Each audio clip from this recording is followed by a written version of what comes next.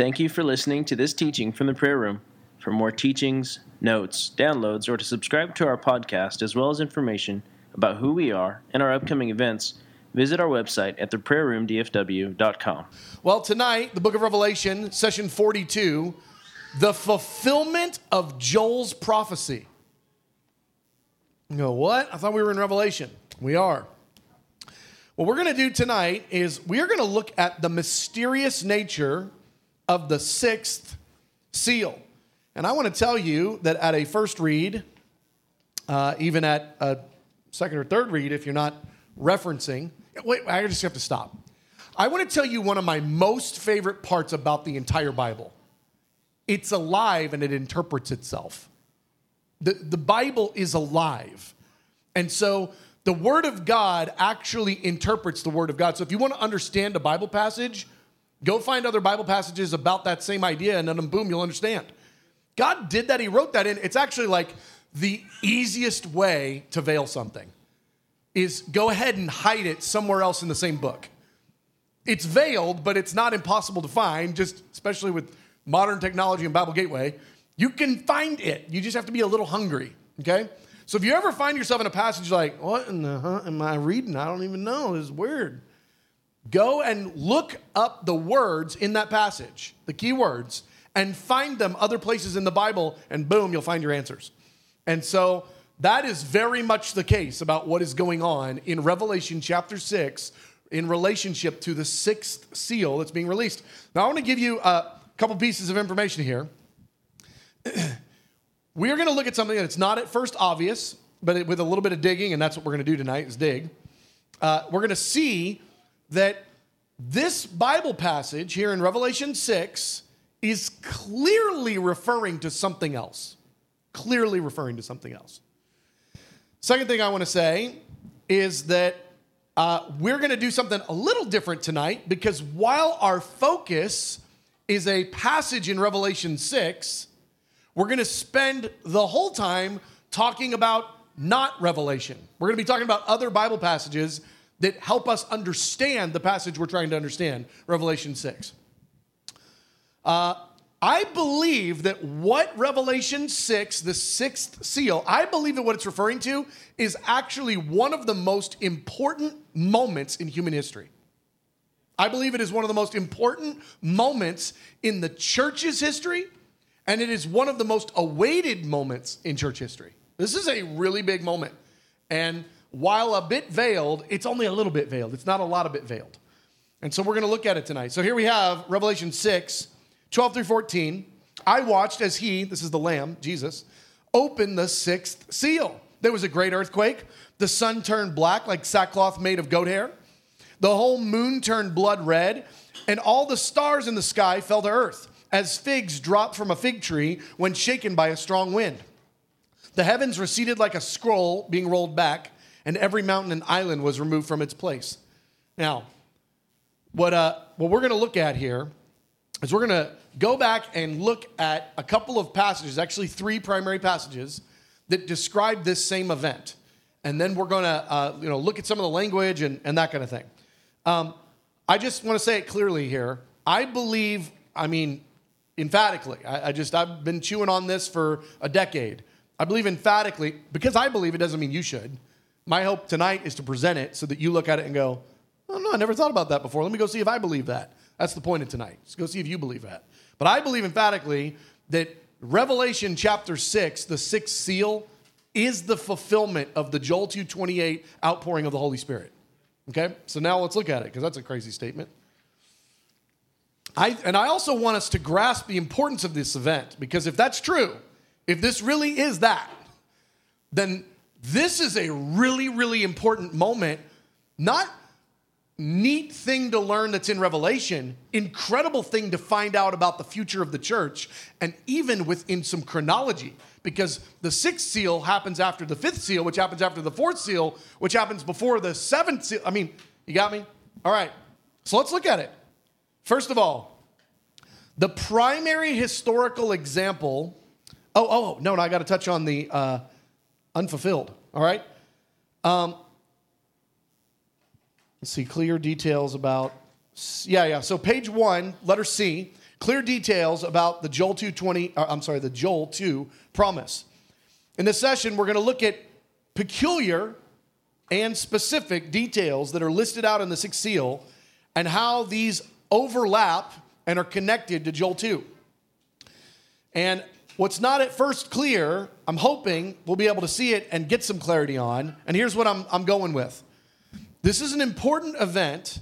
It's one that we need to understand because we're going to look at the fact that there are many times in the Bible where a prophecy is given and that prophecy is partially fulfilled in real-time events in the future. I don't know that I can think of any example that's a better example than the Joel 2 prophecy being partly fulfilled on the day of Pentecost. Partly fulfilled. So let's look at it. Here we are in Acts 2. So if you guys don't know the Joel 2:28 prophecy, it's your sons and daughters will prophesy, your old men will dream dreams. That's the prophecy that we're looking at, okay? But here's Peter in Acts chapter 2, and this is the day of Pentecost. I mean, this is the day the Holy Spirit came. This is like a big deal. A giant, momentous moment in church history was Acts 2, the day of Pentecost. But Peter gets up and he says, this is what Joel was talking about back in Joel 2:28. And so let's read that. Acts 2, verse 16. Peter, no, this is what was spoken by the prophet Joel. In the last days, God says, I will pour out my spirit on all people. Your sons and daughters will prophesy. Your young men will see visions. Your old men will dream dreams. Even on my servants, both men and women, I'll pour out my spirit in those days, and they will prophesy. Same prophecy continues. I will show wonders in the heavens above and signs on the earth below, blood and fire and billows of smoke. The sun will be turned to darkness and the moon to blood before the coming of the great and glorious day of the Lord, and everyone who calls on the name of the Lord will be saved. We need to take note of missing details. Peter says, this is that which was spoken by Joel, and then Peter points at a bunch of guys speaking in tongues. And he says, this is that. And he doesn't just say this is that. He then quotes the prophecy. And he lists off a bunch of stuff. He starts with the Holy Spirit will be poured out. But then he continues with this is going to be marked by signs and wonders in the sky and on the earth. And then you just kind of imagine everybody going, we sure are excited about all the tongues and what's happening right now. And the Holy Spirit, this is pretty sweet. We're going to have to get back with you on that whole signs and wonders in the sky thing because we're not witnessing that right now. So what we're experiencing here is Peter, who knew what he was talking about, gives a clear call back to Joel 2, and he says, this is a fulfillment of what Joel wrote about. But here's what we know. What Joel wrote about, most of the details didn't happen on the day of Pentecost and haven't happened since. Most of the details. Now, what that means is Peter was quoting Joel to say, let me explain to you this thing that's happening right now. It's not a random occurrence. It is a down payment. It is a partial fulfillment of an Old Testament prophecy, but it is not the fullness of that prophecy. I actually think that's the reason that Peter gave the whole prophecy instead of just quoting the verse about the Spirit being poured out. I think the reason he gave the whole context is he understood. Maybe he was even thinking the rest of these things are going to happen tomorrow. That's possible. We've all been there before, right? We're prophesying, and we got a little bit of something on the now moment, and we're getting a little bit of extra, and we're thinking that probably happens tomorrow, and it's 20 years later. I know I've been there. So I think that Peter was giving this because he understood what you're experiencing right now is part of what was prophesied by Joel, but I'm going to tell you everything Joel prophesied because we're not seeing those things right now. To specifically give you the details here, the reason I think this is important is we want to take the missing details seriously so we can rightly interpret Joel 2, so we can rightly interpret Acts 2, and we can rightly anticipate the future. That's the reason I think the details matter. So details not met. I just want to go 1, 2, 3, give it really clear. Bottom of page 2. Details Joel said would happen that Peter said, this is a down payment, that's my word, down payment of the prophetic fulfillment, that did not happen on the day of Pentecost or in the time after. The Spirit was not poured out on all people. There were no signs or no wonders in the heavens above. There were no signs on the earth below. There was no blood and fire and billows of smoke. The sun was not turned to darkness. The moon did not turn to blood. I mean, it's really clear. Those things did not happen on the day of Pentecost. So what does that mean? This is a primary interpretive key for end time prophecy. If this is something that you don't have hardwired into you, I want to invite you tonight to understand this biblical principle because it will help make so much make sense. And that's the following. When Bible prophecy hasn't been fulfilled, it means it still has to be fulfilled. It's really simple, but it's a profound thought process because, again, there's so many different camps out there related to Bible prophecy that try to bend it or make it. God doesn't need any help. He really doesn't. If God told Moses, prophesy that I'm going to turn the sea to blood, or I'm going to turn the water to blood. God doesn't need any help and like red dust in the water. It turned to yucky blood, okay? If God says blood, it's blood. He doesn't need any help. So he didn't need any help back in Egypt. He doesn't need any help now. If he wrote it, it's real. If it hasn't happened, it still has to. That's a very important biblical interpretive key, specifically related to the end times, because I believe that you could actually, this part's true. You could go in and write out all the different Bible prophecies, and the majority of them haven't happened yet. The majority. That's crazy.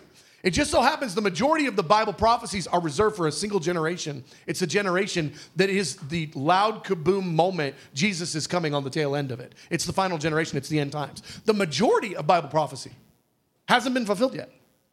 And it will be in the generation that the Lord returns. Super important interpretive key. All right, let's now look at Joel 2. So we just read the Acts 2 account, and it's Peter quoting, and he's not using a direct quote. He's paraphrasing some. He's direct quoting parts of the Joel 2 prophecy. But let's go look at the Joel 2 prophecy.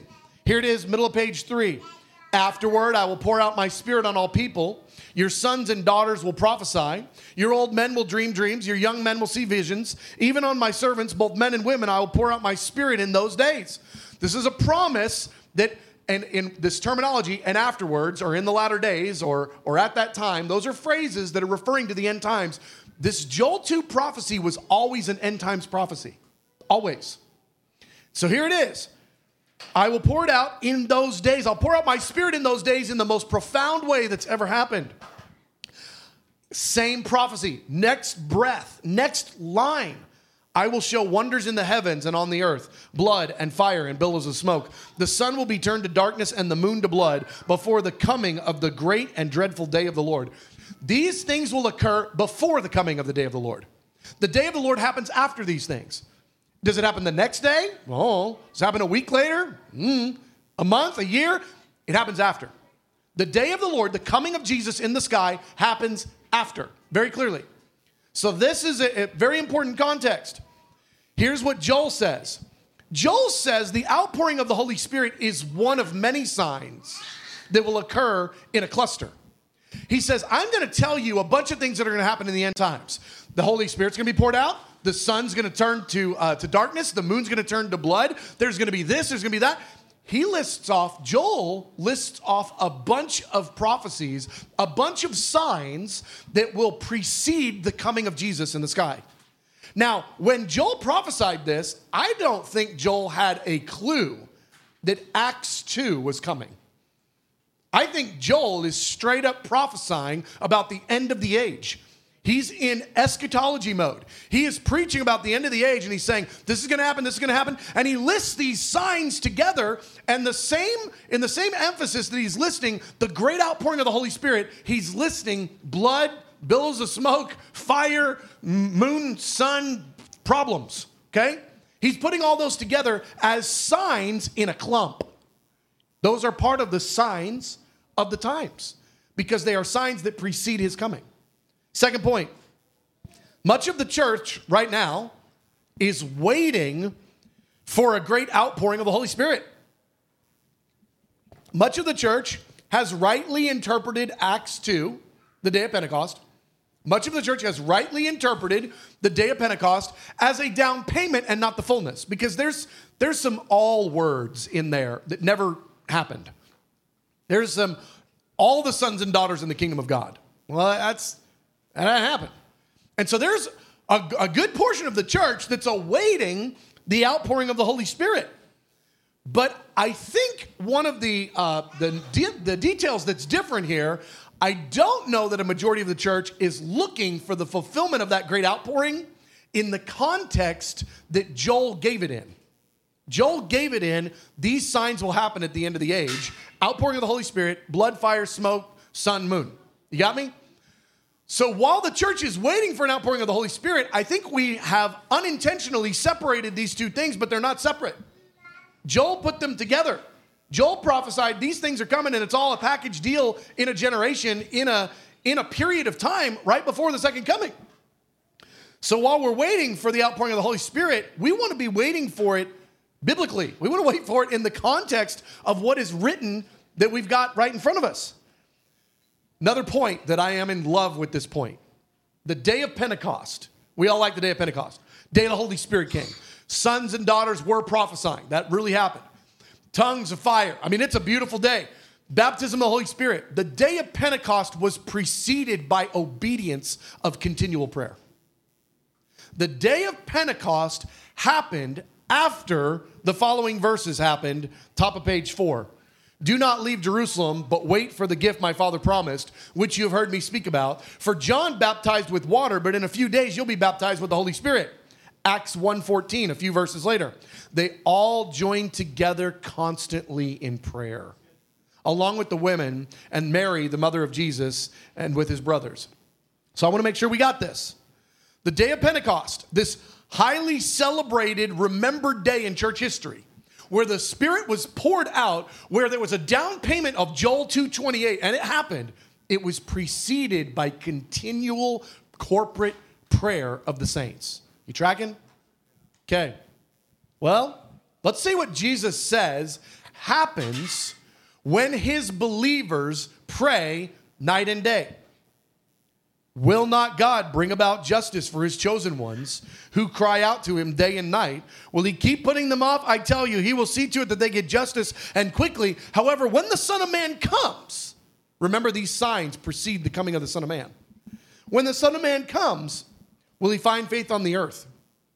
I think what's going to usher in the end time outpouring of the Holy Spirit is the exact same thing that ushered in the pouring out of the Holy Spirit in Joel's day, or in Acts 2. And that is continual prayer and worship. I want to point to the reality of day and night corporate prayer and worship ushering in speedy justice. When the church gets baptized with the Holy Spirit in the way Joel 2 says the church is going to get baptized with the Holy Spirit.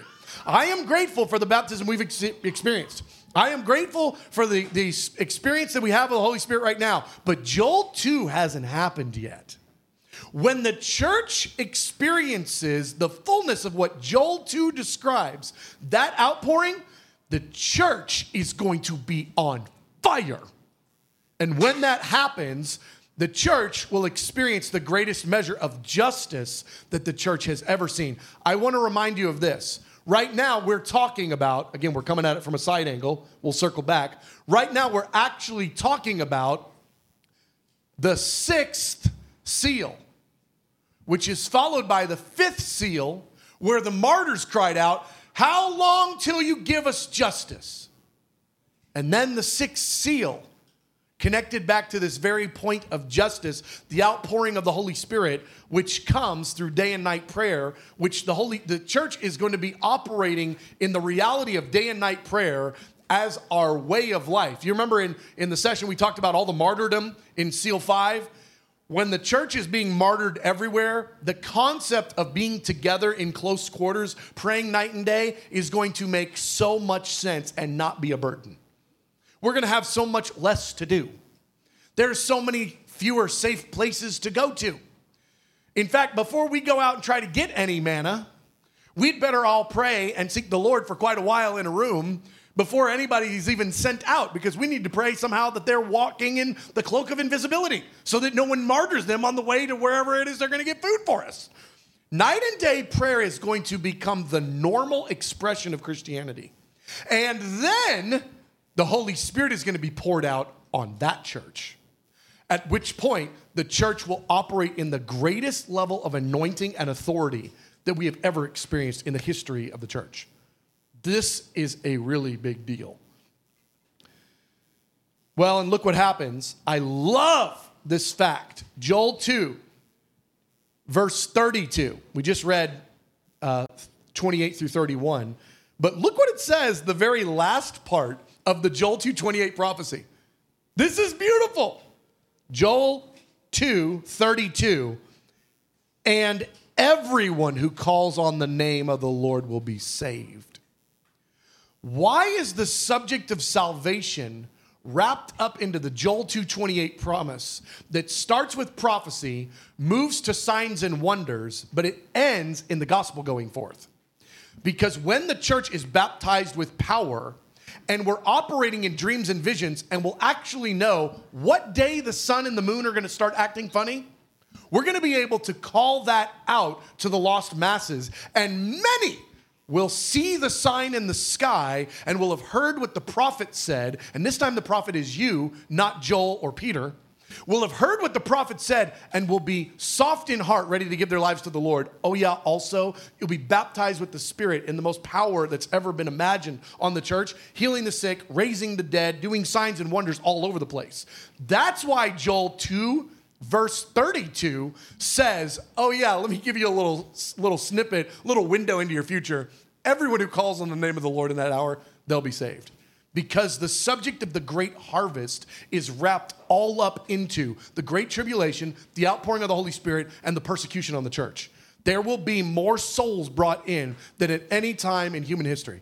Hang on just a second.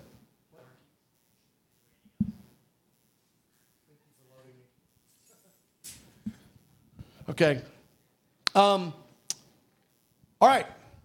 Good. Amen? Good. All right. So, fulfilling the Joel 2:28 prophecy. Let's look at this now. This is part 4. All right? We'll spend a few more minutes on this, and then we'll wrap up and we'll do our groups. All right. Joel 2:28. I want to look at this. I want to look at not the 28 part. I want to look at the 30 through 31. Joel 2:28 and 29 is the Spirit will be poured out and everybody's going to prophesy. Joel 2:30, the very next verse, and 31 is all about the specific signs that are going to occur in conjunction with the Holy Spirit being poured out. You tracking with me? All right. Let me read Joel 2:30 through 31. I will show wonders in the heavens on the earth, blood and fire and billows of smoke. The sun will be turned to darkness and the moon to blood before the great and dreadful day of the Lord. That's Joel 2:30 through 31. But now let me reread Revelation chapter 6, the 6th seal. Let me reread it. It's at the top of page 5. I watched as he opened the 6th seal. There was a great earthquake. The sun turned black like sackcloth made of goat hair. The whole moon turned blood red. And the stars in the sky fell to earth as figs drop from a fig tree when shaken by a strong wind. The heavens receded like a scroll being rolled up, and every mountain and island was removed from its place. Let me tell you what's happening here. We're seeing a direct overlap of Joel 2, verse 30 and 31. Let me give you the line upon line. A great earthquake in Revelation 6, wonders on the earth, Joel 2. Mountains and islands moved, Revelation 6, wonders on the earth, Joel 2. Stars fell to the earth, Revelation 6, wonders in the heavens, Joel 2. Heavens receding like a scroll, Revelation 6, wonders in the heavens, Joel 2. Sun turned black, Revelation 6, sun turned to darkness, Joel 2. Moon turned blood red, Revelation 6. Moon turned to blood, Joel 2. Are you seeing it? It's super clear. I mean, it's like abundantly super over the top, so clear. But here's the thing. This hasn't happened yet. And it's in conjunction with the great outpouring of the Holy Spirit, because that's the Joel 2 prophecy. The Joel 2 prophecy is about, actually, really, it's about the great harvest at the end of the age. It's about the Holy Spirit empowering the church and about the signs and wonders being visual aids for the lost world to go, whoa, dang, we in trouble. And then the church to be able to step in with the signs, the wonders, prophetic clarity, and night and day prayer to call the lost world into the kingdom. That's what's actually occurring here. So now think about what's going on here in Revelation chapter 6. First seal, second seal, third seal, fourth seal. I'm telling you this. When we're in the seal judgments, we are going to be rubbing our hands in great anticipation for the sixth seal to get busted open, because we are all going to be praying in tongues. I mean, when Revelation chapter 6 happens and the great outpouring of the Holy Spirit, I'm just saying this. If the day of Pentecost was a down payment, what is going to happen when the fullness of the Holy Spirit gets poured out? I also want to take a sidestep. What's prophecy for? Why does God give dreams and visions? Why do we have dreams and visions? What is the purpose of that? It's to help us know the future.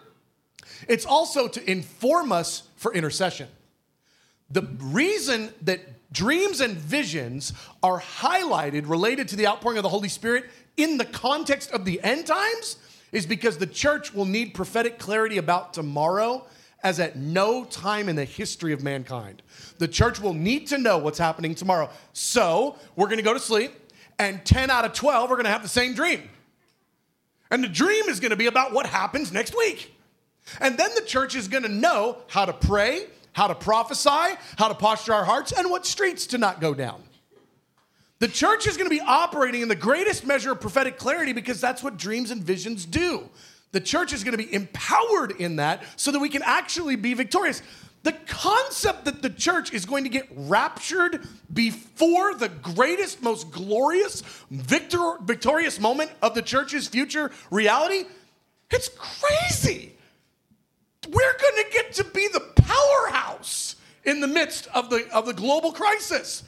We're going to get to be the hands and feet of Jesus. We're going to be operating in signs and wonders and calling out, oh yeah, by the way, tomorrow, moon, blood, watch me, boy. And then the moon turns to blood tomorrow. And we called it ahead of time because 27 of us had the same dream last night. I'm telling you, the church is going to walk in the greatest measure of victory we can possibly imagine. We do not need to be afraid of the future. We march triumphantly forward, but it doesn't mean that a bunch of us won't get murdered along the way. Because we will.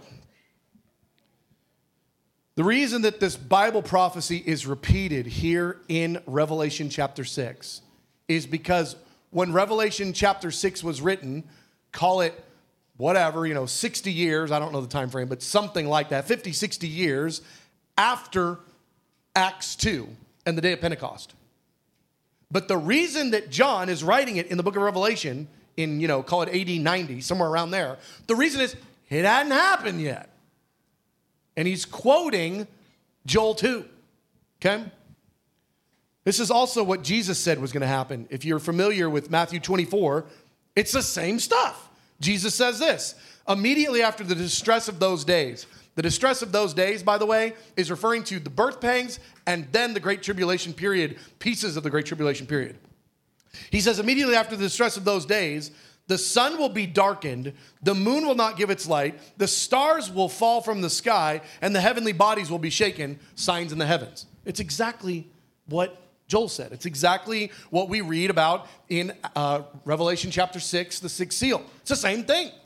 We need to be connecting these passages because they're not random, oh, that's neat, it kind of says the same thing. It says the exact same thing from multiple different authors because it's describing a future moment in church history. I want you to think of it that way. A documented upgrade moment for the church in church history. We're going to be talking about it for billions of years. You remember Joel 2:28? Man, that was a wild week. Where were you? Where were you? Well, I was running away from this guy who was trying to kill me, and all of a sudden, boom, I got empowered. I turned around and said, in the name of Jesus. He fell down. He gave his life to Jesus. His whole family got saved. It was awesome. And then I was like, hey, just for extra, I was like, hey, the moon started to blood tomorrow. And he got all his family together. They all got saved. The neighbors, they couldn't believe it because the moon turned to blood. Who's seen that happen before? We're going to be talking about the real, the full, and I don't want to downplay the partial fulfillment of Joel 2. Acts 2 was important, but it wasn't fullness. And when we experience the fullness of Joel 2, it's going to be a party all the way around. This is what Joel promised. Joel saw in part. I don't think, just personally, I don't think that Joel had revelation that we were going to call Acts 2, the day of Pentecost, the fulfillment of his prophecy. I don't think that he was thinking that, because he was clearly prophesying about the end times, okay? And I think that Peter rightly took biblical information, a Bible prophecy, and understood we're in a moment of partial fulfillment. But you experience moments of partial fulfillment all the time. That doesn't mean it's the fullness fulfillment. Okay, God has marked moments for the fulfillment of his purposes. There were even types of Christ in the Old Testament, but it wasn't the fulfillment of the Messiah coming. But it definitely had some parts where you're like, hey, this is related to that Bible passage for sure. This guy is operating in some things that are absolutely messianic in quality. There's some pieces of it, but it wasn't the Messiah coming. All right, the unfulfilled part of this prophecy is still coming, and I think that's really exciting. Okay, so we're going to go into our time of Q&A, and I'll do my best to repeat the questions so that we can get those recorded for those that are watching online or who listen to this later. Did you guys have one? Yeah, I'm ready. Hey, if you guys can, let's wrap up the conversation so we can go into our time of Q&A here, okay? So the question is, in the Revelation 6 passage, it doesn't bring up the part of the prophecy from Joel 2 about the Holy Spirit. So how does that work? First part of the question. Then second, could it be part of the seventh seal? Because Luke's bringing up the point that it seems like there might be some similarities there. First thing I'd say, when in Acts chapter 2, the part of the prophecy, a part of the prophecy was being fulfilled and part of it wasn't, and the whole thing was quoted. Here in Revelation chapter 6, the prophecy is being fulfilled, but it doesn't necessarily have to list out all those pieces of the prophecy for this to be the fulfillment of it, because the prophecy from Joel 2, the significant chunk of it, has not had any expression of fulfillment. But we're seeing it here in Revelation chapter 6. So whether it quotes all the details or only 30% of the details, we're looking at a fulfillment in Revelation 6 of a prophecy that was listed in Joel chapter 2. Second question, piece of it. What about the fire from the altar being thrown to the earth that we see in Revelation chapter 8, which is the seventh seal? I'm going to pause on that one and not answer because we're going to do a whole session about the seventh seal. And while I can see why those similarities could be, seen there, and maybe it is, I think that the point of the seventh seal is actually a related but different purpose. At some point, we're going to tie together the fifth, the sixth, and the seventh seal, because all three of them are about the prayer movement. And I think we've actually got a session slated to wrap those up, but we'll have to do the session on the seventh seal first. So rather than give away those points, I'm going to wait on that one, and you can even re-ask the question then and kind of tie those things back together. Okay, Andy. I'm not real sure I understand the question. Are you asking, because the Joel passage prophesies blood, fire, and billows of smoke, how will blood show up in the Revelation chapter 6 moment, more or less? And relating that back to, could it look something like what was going on in Exodus chapter 6 with the plague of blood?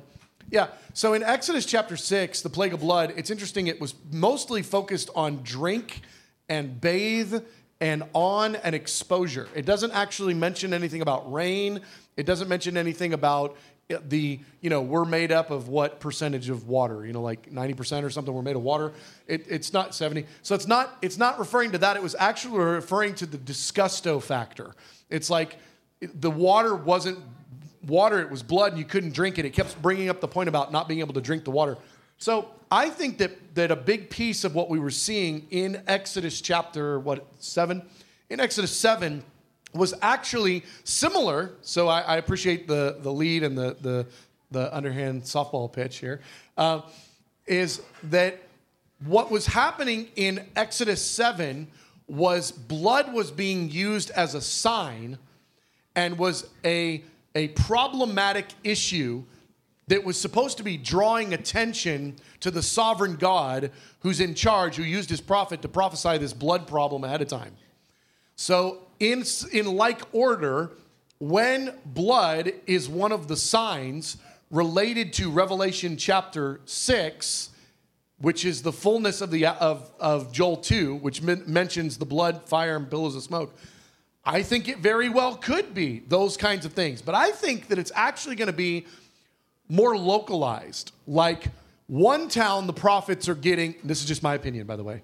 One town, the prophets are getting all these dreams about blood tomorrow. But a different town, all these prophets are getting prophecies about billows of smoke in weird ways tomorrow. And another town, it's fire.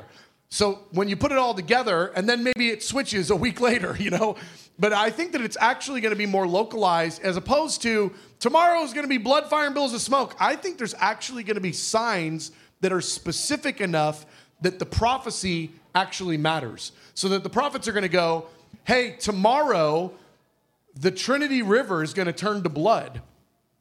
And we all got the same dream. It's Trinity River tomorrow. Well, now you just localized a judgment related to blood that now everybody, when the Trinity River turns to blood tomorrow, again, I'm making this up. As the Trinity River turns to blood tomorrow, everybody is localized paying attention to that. But that's not going to have so much impact, 3 states over, that the Trinity River turned to blood. So I think there's going to be implications of the church operating under the Spirit in conjunction with the purposes of God for there to be lots and lots of expressions, varied expressions of blood, fire, billows of smoke in ways that the prophets said ahead of time in order to actually draw attention to very real signs that are unmistakable, that are localized so that they can be paid attention to. So that's how I'm seeing that playing out, and I might be wrong. But I appreciate the question. Caitlin. So again, the question was really kind of going back to the Joel 2 prophecy poured out aspect, not found specifically in Revelation chapter 6. And I really do want to defer on that one because when we look at the 5th, 6th, and 7th seal together, I think it paints a very clear picture of what's happening. But in order to get that clear picture, we still have to do the 7th seal. So I want to wait to answer those nuanced questions until after we finish the 7th seal. And then we're going to have a session talking about how those 3 seals together are actually the 3 significant upgrade moments for the prayer movement at the end of the age and how those all relate. So I will answer it, but not right now. Next question. Luke over here. Man, this is fun. Okay. First question was the word stars in Revelation chapter 6. What are those stars? The Greek word is asters.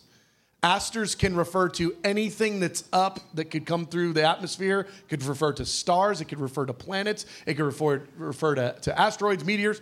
It can refer to any of those things. Now, if you just think about ancient, understanding, they looked up. They had no idea that a star was a giant burning ball of gas. So when they looked up, they're just like, the up stuff, asters. And then they would see what they would say, and I don't know that this was a Greek thought, but the thought process of a shooting star was actually part of learned thinking. It was like something just came through the atmosphere from up. It must be a shooting star. It was like one of those stars fell. So the reason that all that matters is the Greek word is asters. Asters can refer to a lot of things, not only to physical stars, as you and I in our current educational, capacities understand what a star is. So when it says asters are going to come through the sky, what is all that? It could just be as simple as a crazy meteor shower, but maybe one that's like worth putting in the Bible. You know, I mean, don't forget that part. It's a prophecy. It's a sign. So it's not going to be a small deal. So if any physical star that we would identify as a star, a sun out there, came to the earth, there would be no earth. So it can't be a physical star as you and I understand the word star. But there's a lot of room within the word aster, which is the Greek word. There's a lot of room within aster of stuff from up coming and hitting the planet. And that's, I think, what we're looking at there. Second question you had was, I can't be more excited about the next session that we're going to do that's entirely about the verse, the sky receded like a scroll. We're going to spend a whole session because the implications of what is occurring there and then what will continue to occur until the second coming is one of the most profound components of the book of Revelation, in my opinion. So we're going to spend a whole session on that. Yes, there. Question. So I'll just give you this related to the sky receding like a scroll. Whatever that equals causes the strongest, most powerful military leaders and governmental leaders on the planet to run away scared. And they have a revelation of Jesus because they're looking at him. So I'll just leave it at that because that is a profound thought. Worship leader, if you can come on up wherever you might be. So good job, guys. Good questions, good processing. Here, I just want to remind us of this in this study of Revelation that we're doing. It's actually better, in my opinion, when we wind up needing to do a whole session on a verse. Because then we can start to unpack it a little bit, tie it in with some other references, and get a little bit of understanding. So that's the reason we're going as slow as is needed through this series. Because I want for us to get some understanding, because here's my real hope. My real hope is there's a core of people going through this study with us that are going to go through the whole study, or at least most of the study. And when I say the whole study, I don't mean you were here flawlessly every single week, but I mean you were here for most of it. And that there's a time coming when you're going to go back and read the book of Revelation, and you are going to see it with complete different eyes than how you saw it before when you were just reading through. And so my hope is that we have these aha moments and that these are actually markers so that you're going, oh, I remember this. Here we are again, Revelation 6, verse 12. Okay, we're back in the Joel 2 thing, that you're, making notes and you're paying attention so that the next time you read Revelation chapter 6, you read it different, that you read it with insight, and Revelation 7 and 8 and 20. So that's my hope. Father, This concludes this teaching from the prayer room. For more resources or to schedule another TPR teacher to come speak at your church or event, please see our website at theprayerroomdfw.com. Thank you.